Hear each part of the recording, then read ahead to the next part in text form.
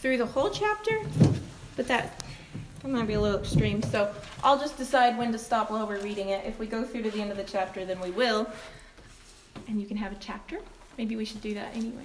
It's all good. All the Word of God is good. But Exodus chapter 16, and starting in verse 1.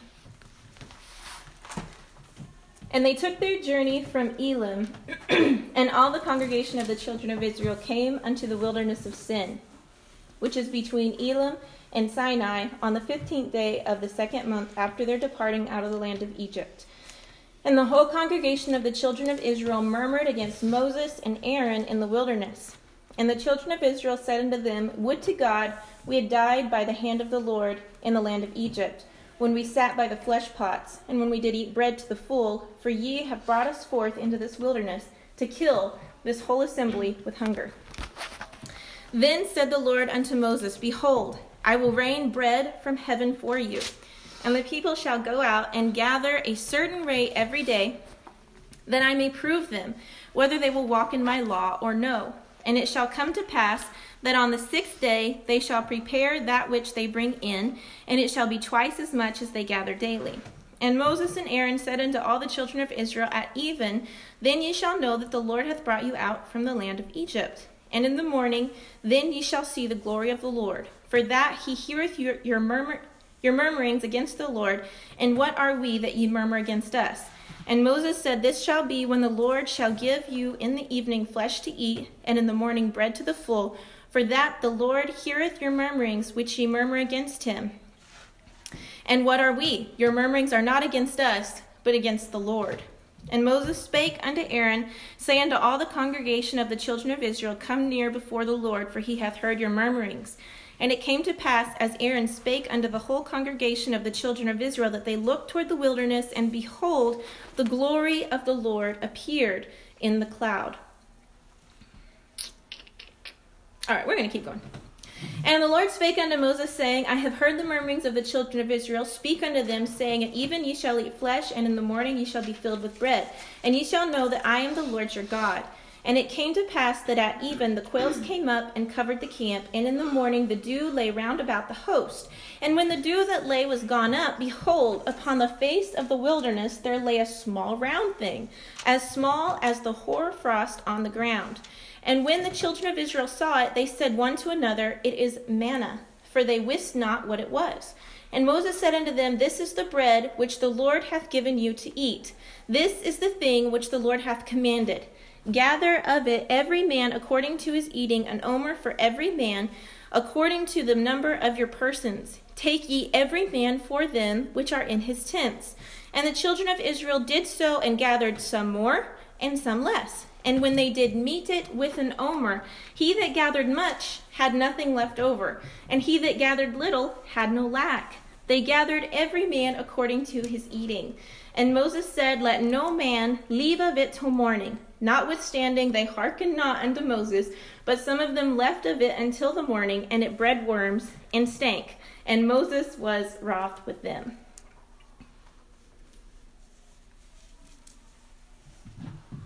All right, well, let's go down to verse 24, 25, 26 maybe. And they gathered it every morning, every man according to his eating, and when the sun waxed hot, it melted. And it came to pass that on the 6th day they gathered twice as much bread, 2 omers for one man. And all the rulers of the congregation came and told Moses. And he said unto them, This is that which the Lord hath said, Tomorrow is the rest of the holy Sabbath unto the Lord. Bake that which ye will bake today, and seed that ye will seed, and that which remaineth over lay up for you to be kept until the morning. And they laid it up till the morning, as Moses bade, and it did not stink, neither was there any worm therein. And Moses said, Eat that today, for today is a Sabbath unto the Lord. Today ye shall not find it in the field. 6 days ye shall gather it, but on the 7th day, which is the Sabbath, in it there shall be none. And then the 27th verse just says that they, some of the people went on the 7th day to gather, but they did not find any. So, that is everybody familiar with the children of Israel, how they were set free from Egypt? God set them free. Okay, this is directly after that, the Red Sea has been parted, and they've come to this wilderness called Sin. And so they are in this wilderness, and they have no food to eat. And so they start crying out with hunger, saying, we are starving to death, we need something to eat. And so then that is what all takes place here. So today's title is Sleep with Bread. I read this little thing, like a blog post or something, and I thought it was very interesting, and it's what spurred on this lesson. After World War II, there were many kids traumatized by starvation, deprivation, and fear of lack, because whenever World War II was going on, there wasn't much food to go around, there wasn't much money. Everything was being focused on what was going on with the war. They would have all kinds of they weren't called drives, but they would have people bring all their stuff, like women quit wearing pantyhose. I think it was this one. It could have been World War I, but one of them, the women quit wearing pantyhose because that's what parachutes were made out of. So they would have these drives where they would bring this stuff, and then they would gather it so that it could be supplies for the military. So at that time, while war was going on, the people bound together, and they did everything they could to help. A lot of the resources and supplies was just being poured into the soldiers and the war, that sometimes there just wasn't that much left over. So that's why they were, you probably knew all that, but I was just clarifying that. That's why these kids were traumatized by starvation and deprivation and fear of lack during World War II. But after the war was over, this had already been their experience for years. And the new post-war situation didn't immediately make those locked-up emotions go away. So just because they knew the war was over didn't mean that the children were immediately like, oh, like, because adults, we can think of that. The threat is over. Yay, it's all over. We're good. But children have a little bit harder of a time letting go of those things. So the children were more like, I still don't know if I'm going to have food to eat tomorrow. And they were very stressed about it. So even though they were now in locations where food was abundant, they continued to wake up worried that they'd be hungry. So this caused anxiety at bedtime. Then someone came up with such an amazing idea, was to give these kids bread to sleep with. That way they knew that there would be food in the morning. They could go to sleep calmly, knowing their needs were met today, and because they were holding the bread tight, they would wake up tomorrow knowing that their needs would be met again. The act of sleeping with bread created peace, gratitude, and safety. So it sounds a little bit weird, going to sleep with bread, but these poor kids had just been so traumatized and been through so much and been hungry for so long that they had a hard time going to sleep. I mean, it's like nightly somebody comes into my room, mainly Hadassah, I'm scared. You're not scared, it's fine, go back to bed. But really, I've realized that I think she just wants one more hug. She usually says, can I have a hug? And then she's fine and she goes to bed. So that's why I'm like, I really know you're not that scared. You're just wanting to get out of bed to get another hug. But these kids were actually experiencing these true hard things, such as lack of food. And so giving them this bread to sleep with, they knew that food would be there whenever they woke up. It gave them a sense of peace and comfort. So here, the Israelites have been freed from Egypt. They haven't been past the Red Sea for very long here. And they are already murmuring against God, saying that they are going to die of hunger. And they even said that they had been brought out of Egypt just so they could starve to death. And I don't know if you guys find that interesting or amusing or not. If you really knew the story, it's very interesting thing that they're already murmuring so much against God. However, I can't really say too much about that because, goodness, I mean, I miss a meal and I'm like, I'm dying. I'm so hungry. I need something to eat. So I should be a little more understanding with them because who knows how long it had been since they had eaten. It doesn't actually say, what has been going on as far as their food shortages. They could have gone a couple days without food. And yeah, that makes you hungry and that might make you a little weak, but you're not dying yet. If you go without food a couple days and you still have water to drink and maybe even you've had a little snack here or there, you're hungry and you feel like you're dying, but you're not dying. So who knows how long they'd gone without hunger, but they murmured against God, saying that he brought them out of Egypt to kill them with hunger. Now, do you guys remember what all happened in Egypt? There was 10 plagues, right? Wasn't it 10? There was 10 plagues that God caused to fall on Egypt so that Pharaoh would be bowed down and he would let God's people go. You guys remember some of those plagues? Weren't like some of like darkness and then Yes. fleas and Yes. frogs? Mm-hmm. And then there was also the livestock died. There was hail with Didn't fire. hail destroy all the crops and things like that? Mm-hmm. I mean, like Weren't this there crickets. Or whatever they're called? Locusts. Yeah. Locusts. Anyway, and so the final plague. Does anybody remember what the final plague was? Huh? The death angel. The firstborn of every family died. And so that was the final plague of Egypt where Pharaoh finally said to let them go. So these people had seen these wonders of God because after all of those 10 things that happened in Egypt, there's no way that anybody really could be like, oh, that just happened. That was just a coincidence. I don't know how that all happened. You know, they were shown the wonders of God. And so the children of Israel, their faith in God and their amazement with God should have still been very like real and like, wow. Did you see how awesome is that God set us free? And then even after Pharaoh let them go, Pharaoh decided to pursue them. And what happened? God parted the Red Sea and they walked across it on dry land. And so they had just seen all these wonders and immediately they hit a little bit of a bump in the road and they say, oh, God freed us just to kill us with hunger. We're all going to die. Does that not sound crazy? So, they were not treated, didn't they say, is this already where they have said that? Yeah. Then they say, would to God we had died by the hand of the Lord in the land of Egypt, when we sat by the flesh pots, and when we did eat bread to the full. So they were saying here, why didn't you just kill us in Egypt? Why didn't we just die in Egypt when we had so much bread to eat? Oh, how wonderful. But their life was not perfect and beautiful in the land of Egypt. They were slaves. They were not treated nicely.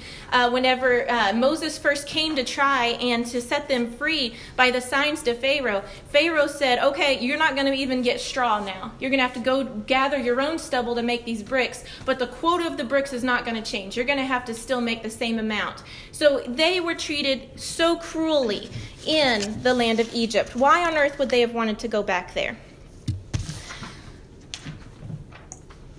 So, that sounds kind of stupid, right? Sounds a little stupid, a little silly, the way that they're acting, saying they're going to die of hunger after all that God had already done for them. But I want to say to you today that at times we are in danger of that same stupidity. We are in danger of walking down that same road and questioning God just as severely as the Israelites did here.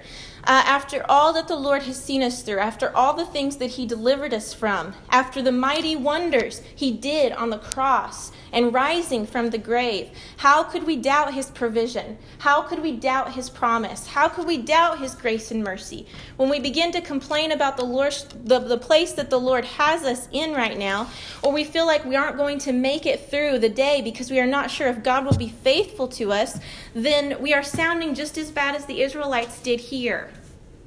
So the Israelites are crying out for food, and so the Lord says he will provide. He says he will rain down manna from heaven. And then also he says through this, he will prove the people to see if they will walk in his law or not. So the manna would rain down with the dew, and the people would go out and gather only what they needed for that day. It says that there was allotted an omer per person, which an omer is about 2 to 3 liters. So each day they were only supposed to gather enough for each person in their house to eat that day. The people didn't listen, they disobeyed, and they gathered more than they were supposed to. So what happened when they did that? It bred worms and it stank. So they couldn't eat it. It was like, it went bad that quickly. So they don't seem to be very good at following directions so far. But how are we any better? You know, how many of you have felt the Lord speak to you? I mean, you don't have to raise your hand, but just think about it. Think about a time whenever you felt that voice, his voice, tell you to do something. And you were like, oh, this is the Lord. So what'd you do? Did you immediately step out in faith and do it? Or did you sit there and you go, are you sure this is you, God? Are you sure you want me to do that? Well, isn't there somebody else that can do that? Is there anything else other than what you just said to do that I could do? So even in that moment, we are not even following directions very good. We can be the same. And it's so easy to point the finger and be like, they're not doing it right. They're not doing it right. They're being bad, whenever we ourselves can do the same thing. So, on the day before the Sabbath, they were to gather double the amount. Now, they may have been skeptical of this because they had already gathered more than they were supposed to, and it went bad. But when they did this, when they gathered more than they needed for the day of the Sabbath, it didn't stink, and it stayed good for that day, because it was the Sabbath, and God had kept his promise.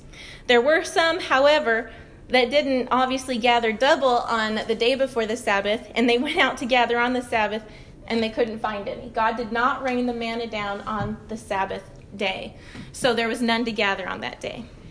So we hear so much that this is a daily walk, and that you need to make sure every day you are seeking God, and you are making sure you are talking to God and having a relationship with him, and that's good. And we do need to do that. We do need to take into account that each day is part of our daily walk with God. We don't have to just focus on the future and be like, okay, well, I'm just going to skip all these days. We need to be focused on each day. What can I do for you today, Lord? What are you speaking to me today? And focusing on him.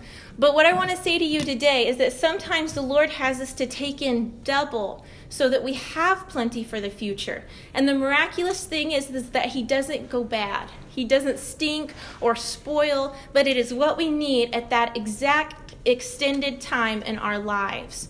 Now, this can be in the need of anything, like finances or nourishment, but also and mainly in the spiritual. The Lord can provide for our needs anytime he wants, right? Anytime he wants, just like he rained manna down from heaven, anytime he wants, he can just provide the need that we need. Well, Lord, I really need $20 for gas because I'm going to need to go to such and such place. Oh, God, there's $20 in my pocket. How amazing. He can do that. You guys believe he can do that, right? He can provide the need that you need right in the moment that you need. He can provide a miracle, and we know he can do that. He is all-powerful, but sometimes he wants to prove us. So he chooses to give us a command, and we have to decide if we are going to obey it or not. So right here, God rained down manna from heaven for the children of Israel. He rained it down, and he said, so that I can prove them. He wanted to look at them. He wanted to see if they were going to walk in his ways or not, if they were going to obey his laws or not. So that is the same with us. Sometimes the Lord will give us a command to see if we are going to obey that or not. And then when we obey, we can see the provision of the Lord through obedience rather than just through a miracle. So we can realize, rather than some great display of power, we simply obey his command and he provides for those needs. All right, Lord, today you're having me gather more of this. Maybe you have a day where you're just like, Lord, the revelations that you are giving me are just astounding, and you are so amazing. Well, then there comes a dry spell in your life. And you don't hear from him for a while. Well, he has given you that time to be able to gather more of him to yourself. And so just real quick, I just want to relate John 6:32. Jesus said unto them, verily, verily, I say unto you, Moses gave you not that bread from heaven, but my Father giveth you the true bread from heaven. For the bread of God is he which cometh down from heaven and giveth life unto the world. Then said they unto him, Lord, evermore give us this bread. And Jesus said unto them, I am the bread of life. He that cometh to me shall never hunger, and he that believeth on me shall never thirst. So what Jesus is saying there is that he is that bread of life. So just as the Israelites needed manna to sustain them in the wilderness, Jesus is our manna. Jesus is our bread of life. Have you been traumatized by lack in your life, like the children were after World War II? Maybe it's like a lack of joy, a lack of contentment or peace or safety. Do you feel there is only want and depression in store for you tomorrow? Do you feel a shortage of the Lord's mercy? Or do you wonder if he even still loves you? Do you wonder how he can continue loving you tomorrow after all the sin you've committed today? Are you doubting if his grace will still be in store for you tomorrow? Well, the advice for these kids is the same for us, but with the bread of life and not regular bread. We must sleep with the bread of life. We must rest in him. And this is for later, but I want to go ahead. Lamentations 3:22 and 23 says, "It is of the Lord's mercies that we are not consumed, because his compassions fail not. They are new every morning. Great is thy faithfulness." If you are wondering if the bread of life, if his grace and his mercy is going to be available for you tomorrow, then rest in that bread of life. Rest in Jesus, knowing that he is not going to forsake you. He is not going to leave you. And just as the Israelites called manna actually means, what is this? Because they didn't know what it was. So when they said manna, they were basically saying, what is this? So that is how the Jews were of Jesus' time. They didn't understand him. They didn't understand his mission. He was heavenly and they were earthly. And even after he said this piece right here about being the bread of life and how people must eat his flesh to follow him, many disciples went back and did not follow him anymore. They did not get it. They didn't understand him. They were like, I don't know what you are, but I just don't get it. So we as Christians know who Christ is. When we received Christ as our Savior, we received his mind. And although we may not understand every single detail about Jesus, we can still understand and know that we need him, and we must have him as our leader and our master. And without him, we can do nothing. And so going back to where in verse 4 in Exodus, God says that he is doing this so that he may prove them. When we gather the bread of life to us, he is the one that proves us. We don't have to worry about doing all the right things. We don't have to worry about making sure all our ducks are in a row, but simply resting in him and allowing him to do the proving in us. I know we talk about that so much, but I just really want that driven down deep into your spirit and your heart, that you don't earn this. You don't work for it. Your salvation is not of works. It's of grace. It's of his mercy. He did the work, and we in faith accept the work that he did, saying, God, Jesus, you did it, and now I'm just accepting that. And so that's it. It's that simple. And so in the Bible it says the one that gathered much had nothing left over, and the one that gathered little had no lack. Christ is always what we need. He gives us the measure of what we need, and we never have to want when we take of Jesus. So the sleep with bread part of our title, I want to talk a little bit about rest here, and I will go through it quickly so we have time to finish up. Psalm 16, starting in verse 7 says, I will bless the Lord who hath given me counsel. My reins also instruct me in the night seasons. I have set the Lord always before me, because he is at my right hand. I shall not be moved. Therefore my heart is glad, and my glory rejoiceth. My flesh also shall rest in hope. For thou wilt not leave my soul in hell, neither wilt thou suffer thy Holy One to see corruption. So verse 9, it says rest. And this is a verb meaning to settle down and to dwell. In its most simple form, there are 3 slight variations for it.